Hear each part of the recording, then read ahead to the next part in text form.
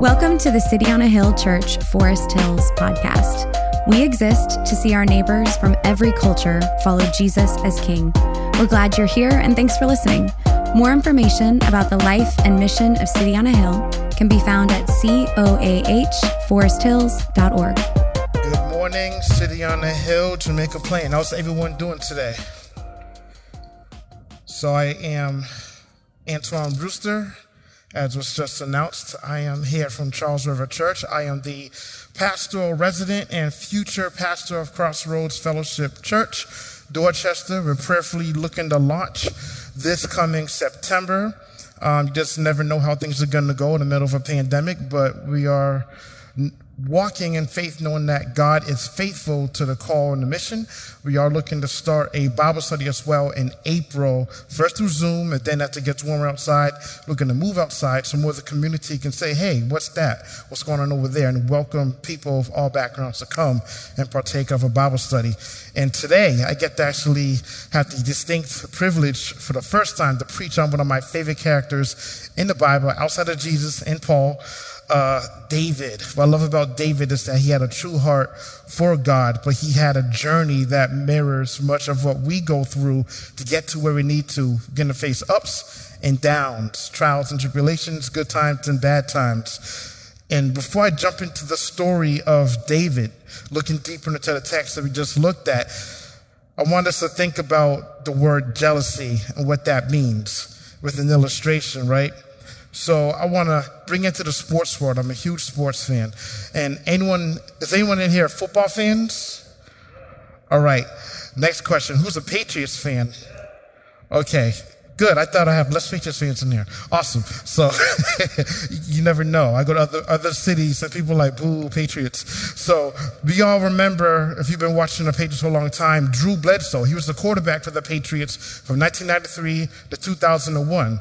2001 was a stop year for a specific reason. For anyone who saw that game in the 2000-2001 season, he got hit in game 2 by a defensive back named Mo Lewis, took him out the game, and then this no-name, now the greatest of all time, Tom Brady comes in, fourth string quarterback, not even the second, not even the third, he was the fourth guy in line, and he is now the quarterback coming in, and he had great success. And as we'll look in the story a little bit deeper in a second, Drew Bledsoe admitted, as he is injured, could not return to play at all, even though this was their first Super Bowl winning season. He admitted in an interview, I think with CBS Sports, he said he was bitter towards Tom Brady, and he had some jealousy because he wanted to be the guy. He wanted to be the one who was with the Patriots from 1993 up until this point to bring them to a Super Bowl win. He said it even took him years for he can actually wear his Super Bowl ring every now and then and just be thankful for winning. And he thinks highly of Tom Brady. He used to invite Tom Brady over to his house. He would always say he's a good kid. He could see him going far. The thing with Tom Brady, for anyone who knew even college sports then, he was ranked like maybe number 14 in the draft, and he didn't even do that well in the actual combine that he had to do. But if you know the Belichick way, it doesn't matter if you're a superstar quarterback or defensive back or whatever, he's going to take these so-called scrubs, the throwaways, and the troublemakers, and he makes them into superstar players within the Patriot system.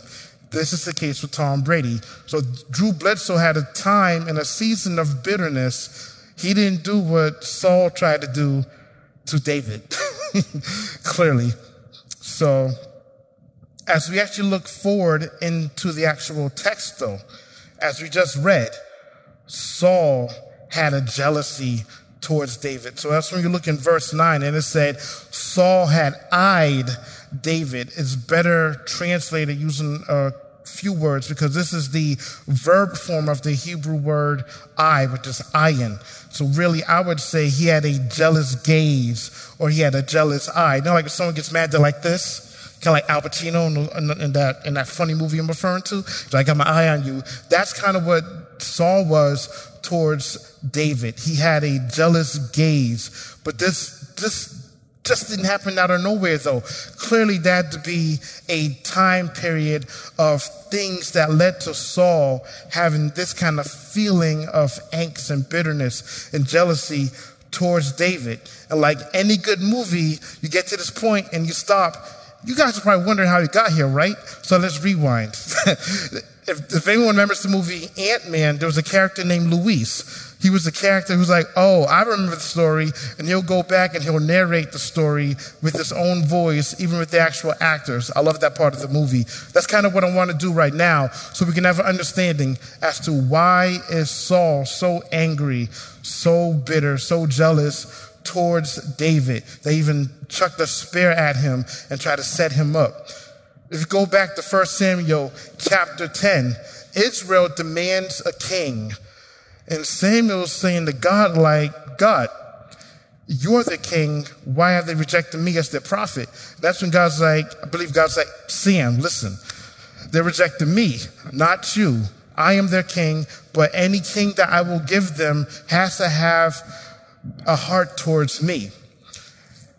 And essentially, Samuel receives instructions from the Lord saying, you must give the people this warning, though, that if you have a king, this is the kind of structure he'll set up. This is the kind of tenth he'll demand for the agriculture and taxes and other things like that. So Samuel goes forth to the people. And once again, before he approves, he's like, here's what the Lord told me a king will do. He'll send your men off to war. He'll demand a certain amount of money and even of the crop. He'll have certain women of the country be those who makes clothing for him and the people in the palace and everything. And they said, hey, man, we want a king. That's what we asked for, right? Deliver. So he said, all right, going to give you a king, but it will be someone that has God's heart in mind.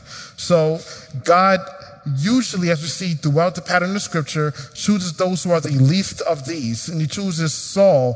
Saul is from the tribe of Benjamin, which is the smallest tribe in all of Israel. And they're usually the least considered, because we know the history from Judges and what happened with that. Yeah, most of the tribes in Israel aren't rocking with the tribe of Benjamin all that much. But God in his sovereignty and just how he does things, once again, he takes the least of these and uses these kind of people so that he will get the maximum glory. So Saul is anointed, trained up, has a heart change, and sent out for the Lord, and was king over Israel for 42 years. Saul did some great things, as we will see throughout the text, but then Saul had messed up a couple of times to the point where the Lord was like, you know what? You fear people. You rather go your own way and not be fully obedient. So therefore, I reject you as king. He didn't break up the covenant. Keep that in mind. God did not break the covenant so much, but he rejected him as king. He said, when the time comes, I will raise someone else up, this being David, who will be for me, because his heart will be for me.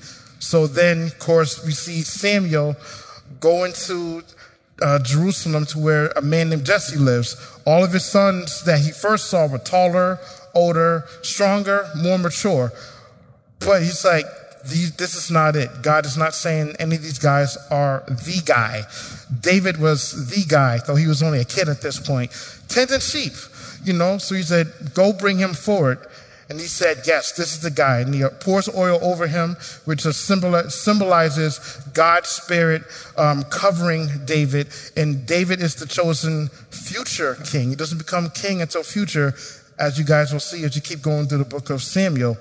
So David, then in another instance, we see some time forward, defeats Goliath. As you guys, I'm pretty sure you already read, they were scared of Goliath. Historians said he had to at least be 9 feet tall. But David's like, who is this guy, this uncircumcised Philistine, talking about the Lord? It's like, nah, I'm not having that. So Saul tried to send him out in his armor. It's like, this isn't me. I need to go out as who I am if I'm going to do this for the Lord. And he slings one stone into his forehead, defeats him, wins the battle. And from that day on, people looked at David differently. Like, who is this? Oh, that's the son of Jesse. And it was from that day on, you see in chapter 17, that Saul says, now you will stay with me in my living quarters going forward. And this is where we are now, as we just read in chapter 18, verses 5 through 17, that no matter what David did, he had success. Everything he did was for God's glory. He had God in mind first. His heart was always towards the Lord, no matter what he did, no matter if it was a battle, it's a lyre, but better translated, a harp is what he played, to worship the Lord and just do that in his own time, so on and so forth. And as we already read, I'm not going to reread the text, but Saul would see these things. And he looked at his own failure where he messed up. He knew that, man, I should have followed the Lord fully. I shouldn't have kept King Agag alive. I shouldn't have took that cattle and tried to say to the Lord, hey, these were for a sacrifice. And the Lord told him, no, I want your obedience, not a sacrifice. I didn't ask for that. So Saul, instead of repenting, instead of being humble, he's looking at David jealously. And isn't that funny how it usually is, right? When we get jealous of other people, it's because we're inadequate in some area, we feel insecure, or we're coveting, we want something they have or possess that we don't have at the moment, which is very interesting. Whereas David, on the other hand, chosen of God, anointed by the prophet Samuel, he just wants to do God's business at the end of the day. I have to look at myself in this situation. And I have to ask myself as I was preparing the sermon, have I ever been jealous of other people in some way or shape or form? Like, yes, I have. Unfortunately. I remember when I was in grad school, for example, and it took me 10 years. I went part-time and worked full-time in finance. Anyone who works in finance, you know, especially this time of the year, you're doing long hours. So I would take classes when I can, and also I paid out of pocket so I wouldn't incur any more debt. So that was the other part of the reason it took me that long. But I had many friends who was graduating before me. I'm not going to lie. I was jealous of them graduating before me. Like, I wanted to graduate in 2012. It took me to 2018 to finish. I felt a certain way. Almost twice, almost quit Gordon Conwell. I'm not going to lie. I almost quit twice. It took other people to convince me, don't quit and don't transfer to another school where you might start all over again. All your classes and credits might not transfer over. I mean, I'm also a DJ, so I would see other DJs getting certain bookings for shows, but I'm like, but I've been DJing and promoting people for years, and I would get looked over. And then I have to think about it. What am I saying? The Lord has you in a certain place for a certain time, so don't be concerned about what those other people are doing, but I'm not going to lie. Once again, I felt a sense of jealousy. I feel like I'm being overlooked. How come I'm not being considered? What's the key word in all this? I.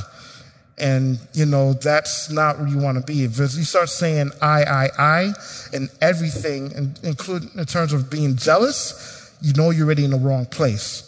So I recognize that harboring all of that jealousy made me bitter at times, made me depressed, even unmotivated, and even a pessimist. But in reality, I'm more of an optimist in my prime so I can be transformed. See what I did there? Because being a pessimist, it isn't worth it. It can stop you from having the right perspective. If I'm not having the right perspective with God in mind, I need to repent and turn away from those jealous feelings and avert my eyes from other people and back onto the Lord. And I'm going to ask you, have you ever harbored feelings of jealousy towards other people? Did that jealousy become a stumbling block for you? Did it even blind you from what you need to be doing and being on the right course? Have you ever been jealous towards someone, like even right now? And is it eating away at you? Does it bother you, right? The reality is, if you are in that place and get jealous of other people for whatever reason, the reality is they are living their lives. They may not even know that you're jealous. And let's be honest, that will bother you all the more. Who are you eyeing with a jealous gaze when it hurts you more at the end than it does them? Are you okay with being in that place of jealousy? The answer is no. None of us should be okay with being in that place. God certainly does not desire that you or I be jealous of other people or where they are.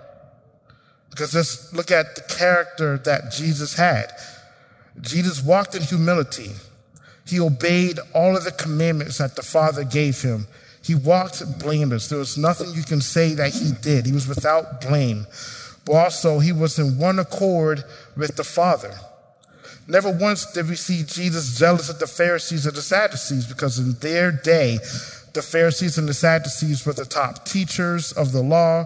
Though they split on certain things, they were still the top sections of teachers that day. But Jesus didn't covet the Pharisees or the Sadducees. He knew who he was, and he challenged them with where they were in error, because at the end of the day, he wanted them to repent for being this example. You need to be in the right place with God. But he didn't covet their position at all. And never once was Jesus even jealous that the disciples would continue on the mission and that he would ascend into heaven. In Matthew chapter 28, he gave them the Great Commission to continue forth the gospel. But we see rather Jesus is in heaven interceding on our behalf, not complaining to the Father like, send me back, I can do better than them. We don't see that. Not once was Jesus jealous, bitter, or enraged. From what we can see in Scripture, he doesn't even have any shortcomings. He doesn't fail, can't lie, does not sin. He is perfect, he's holy. But rather, God has this kind of jealousy, is a divine jealousy.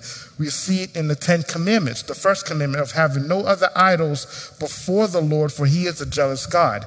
So he's jealous for us, not towards us. This is why it's called a divine jealousy. We even see Paul in 2 Corinthians verse 11 and 2, where Paul says he is jealous for the people of Corinth. He doesn't want them to be given over to idols and false gods. Rather, he wants them to go after God and to know God and to love him. This is the same thing God wants for us towards him, because we are in his image, in his likeness. We are to be one with the Lord through Christ Jesus. So he's jealous for us and commands us to not go towards things, whether it's money, career, other people, whatever it may be, as a modern day idol. God's like, no, I want you for me. So he's jealous for us. And then thinking about all this, about who God is, his character, his nature, his patience, his love, his holiness, I had to look at myself, and I've realized this is the same attitude that I must take on. I cannot look to others and have a jealousy towards them, because that's destructive. It's self-serving, and it's life-destroying, you know? Jesus is the true vine. We are the branches. When you're connected to the branch, you have life. I need to be jealous for my brothers and sisters in the Lord, not jealousy towards them. In other words, I need to be concerned and vigilant we need to be vigilant for one another for the sake of our souls. Ephesians 4 talks about that. I don't want to see anyone fall into temptation away from the Lord. I don't want to see any harm come to anyone, spiritual or physical. I also don't want to see anyone worship false gods or empty things or putting their all into things. Wherever your treasure is, that's where your heart is. May the Lord be your treasure on this day and going forward. And for us as a collective, for all of us together, we should want to see one another living for God to the fullest extent. Because there will be times we will look upon others and we will have feelings of jealousy towards them. Those things can develop. But such a viewpoint, once again, is fruitless and it has no end. For all of us, we must realize that people will get promoted, but we cannot compare ourselves to them being jealous that they got that job promotion. When our friends get married, us single people shouldn't be jealous of those who are getting married. In other words, like Paul said in 1 Corinthians chapter 7, remain in the place that you are and be obedient to remain in that place until you are into that next season. Don't sit there wondering, well, when will my person come? You're single right now, relax. Your season will come. Be encouraged in the Lord. You know, when someone gets a new car or a new house, don't, for example, have a jealous heart because they have a better car than you, or you don't have a car at all, or they have a house and you're still renting and you try to be petty and be like, well, you spent a lot of money on that, at least I have more money in my pocket. Not the right attitude to have. You know, we can't allow these feelings of insecurities and inadequacy and fears and other kind of desires lead us to bitterness and jealousy. Because God commands us not to covet anything that our neighbor has. In Saul's case, he coveted God's favor upon David and the position that David now has as the future king of Israel. Though he was king, he knew God rejected him because of his own disobedience, because of his own failures to follow the Lord's instructions and not having the right heart towards God. That leads to my first teaching point. I want you guys to, if you're taking notes or just in your hearing, do not be a Saul, be a David. Once again, that's do not be a Saul, be a David. Saul did not do as God instructed him fully. This led to his own ruin because he feared people. Imagine if we walk like that. We walk in a way where we don't put our focus on God. We don't have a reverence for him. Rather, we fear what people will think about us, what they will say about us. And it stops us short from being obedient fully to what the Lord wants us to do, bringing us to our own ruin, to our own stop in life. And then we look back at our lives in our older age and we're filled with regret. It's not worth it. It is better for us to be humble, to own our mistakes, to repent and get up and grow and mature in hindsight and know that there's no one to blame other than when we fall short, and we can't blame others, leading to jealousy. Point 2, what is in your hand already? Saul didn't look at where he was, in the blessing of where he was. Rather, he looked at what was not in his hand, and he looked jealously at what was in David's hand. David was faithful to God while tending the sheep, and he was content with that. So when God called him and anointed him to be king, by sovereign God decree, because we know that Jesus comes from the line of David, because David was promised that his throne will reign forever. So when David was then king, he was also faithful to operate in that. Fell short, we know that, you guys will look at that more to keep going through the life of David. But nonetheless, David, even at the end of his life, wanted to be faithful to God. And he looked at what was in his hand. He didn't look at what anyone else had. What is it that you have in your hand already that you need to be faithful to God with? That is, what is it that you need to focus on and be obedient with in this season? Do not be like Saul, who took his eyes off of God and he then put them onto David jealously. Point 3, do not allow a jealous gaze to become a bitter root. I'll repeat that. Do not allow a jealous gaze to become a bitter root. The book of Hebrews in chapter 12 and verse 15 warns us to ensure that no one falls short of God's grace, to the point that no root of bitterness springs up, which causes trouble and will defile many.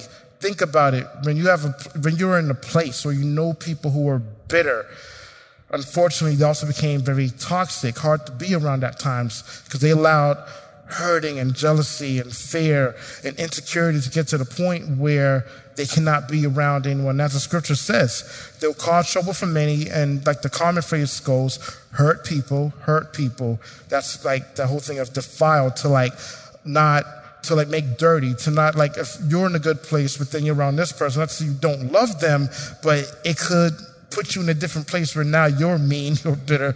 And I think each of us maybe have experienced that in our lives, whether it's a coworker, someone at school, family member. We still love them, but it's bitterness, that's not a good place to be. Saul's jealousy and fear for David led him to plot in vain against David as a rival. We saw that clearly when he put him as captain of over 1,000 men to go out in war. Saul was hoping that David would fall, that he would be defeated, but every time David would have success. His comings and goings, he would be successful for the Lord and for the nation of Israel. We must walk in a place where we are in self-control, being watchful of our own actions, being honest with ourselves, and plus being honest and accountable to others at all times. Because let's be honest, the word says the enemy sits at our door, seeking whom he may devour, trying to set us up in a snare. Do not let bitterness out of jealousy become a snare in your life. Here's another illustration to kind of wrap all this up together. Think about it. If someone you knew got a new car, My dream car is like a BMW or a Camaro. I do want a Camaro, it's my next car. Let's say someone gets it, and it's like the 2020 model, it's self-driving. Let's say it can go into space. I don't know, I'm being silly. But, let's say this car is like the most amazing car. You're looking at your car, you have to let it warm up for like an hour. The back bumper keeps falling off, not realizing, it may be a broken down car, but it gets you from point A to point B. So why are you taking your hands off of and your eyes off of what you already have, blessed by the Lord to have? You're looking at this person with, let's say they're like your friend even, but they're no longer a friend, they're a rival. It's like you're mad they have this car. You're like, man, why do they have a better car than me?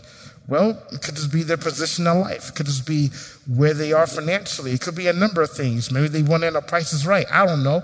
But they have a better car than you.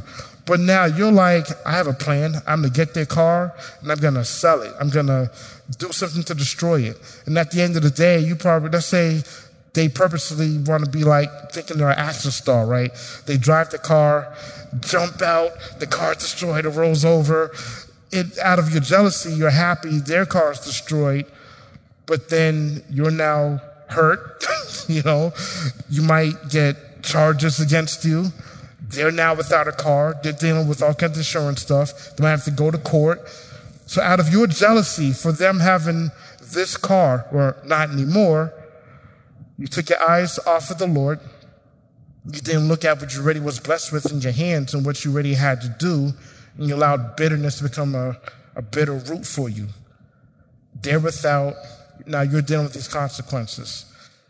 That's what Saul's case was. He was disobedient to the Lord. He feared people before he recognized who God was. He took his eyes off of God. Now here is David, the one that the Lord told Saul through Samuel, the prophet Samuel, this is the one who I'm going to choose. This is the man whose heart is for me. Saul knew all these things, but he still chose to be jealous of David. And it would lead ultimately to his own ruin in a very tragic scene that you guys will see. I don't want to spoil the movie. No spoilers here. So be a David. Do not be a Saul. Do not walk with a jealous gaze. Rather, keep your eyes on the Lord at all times. Amen?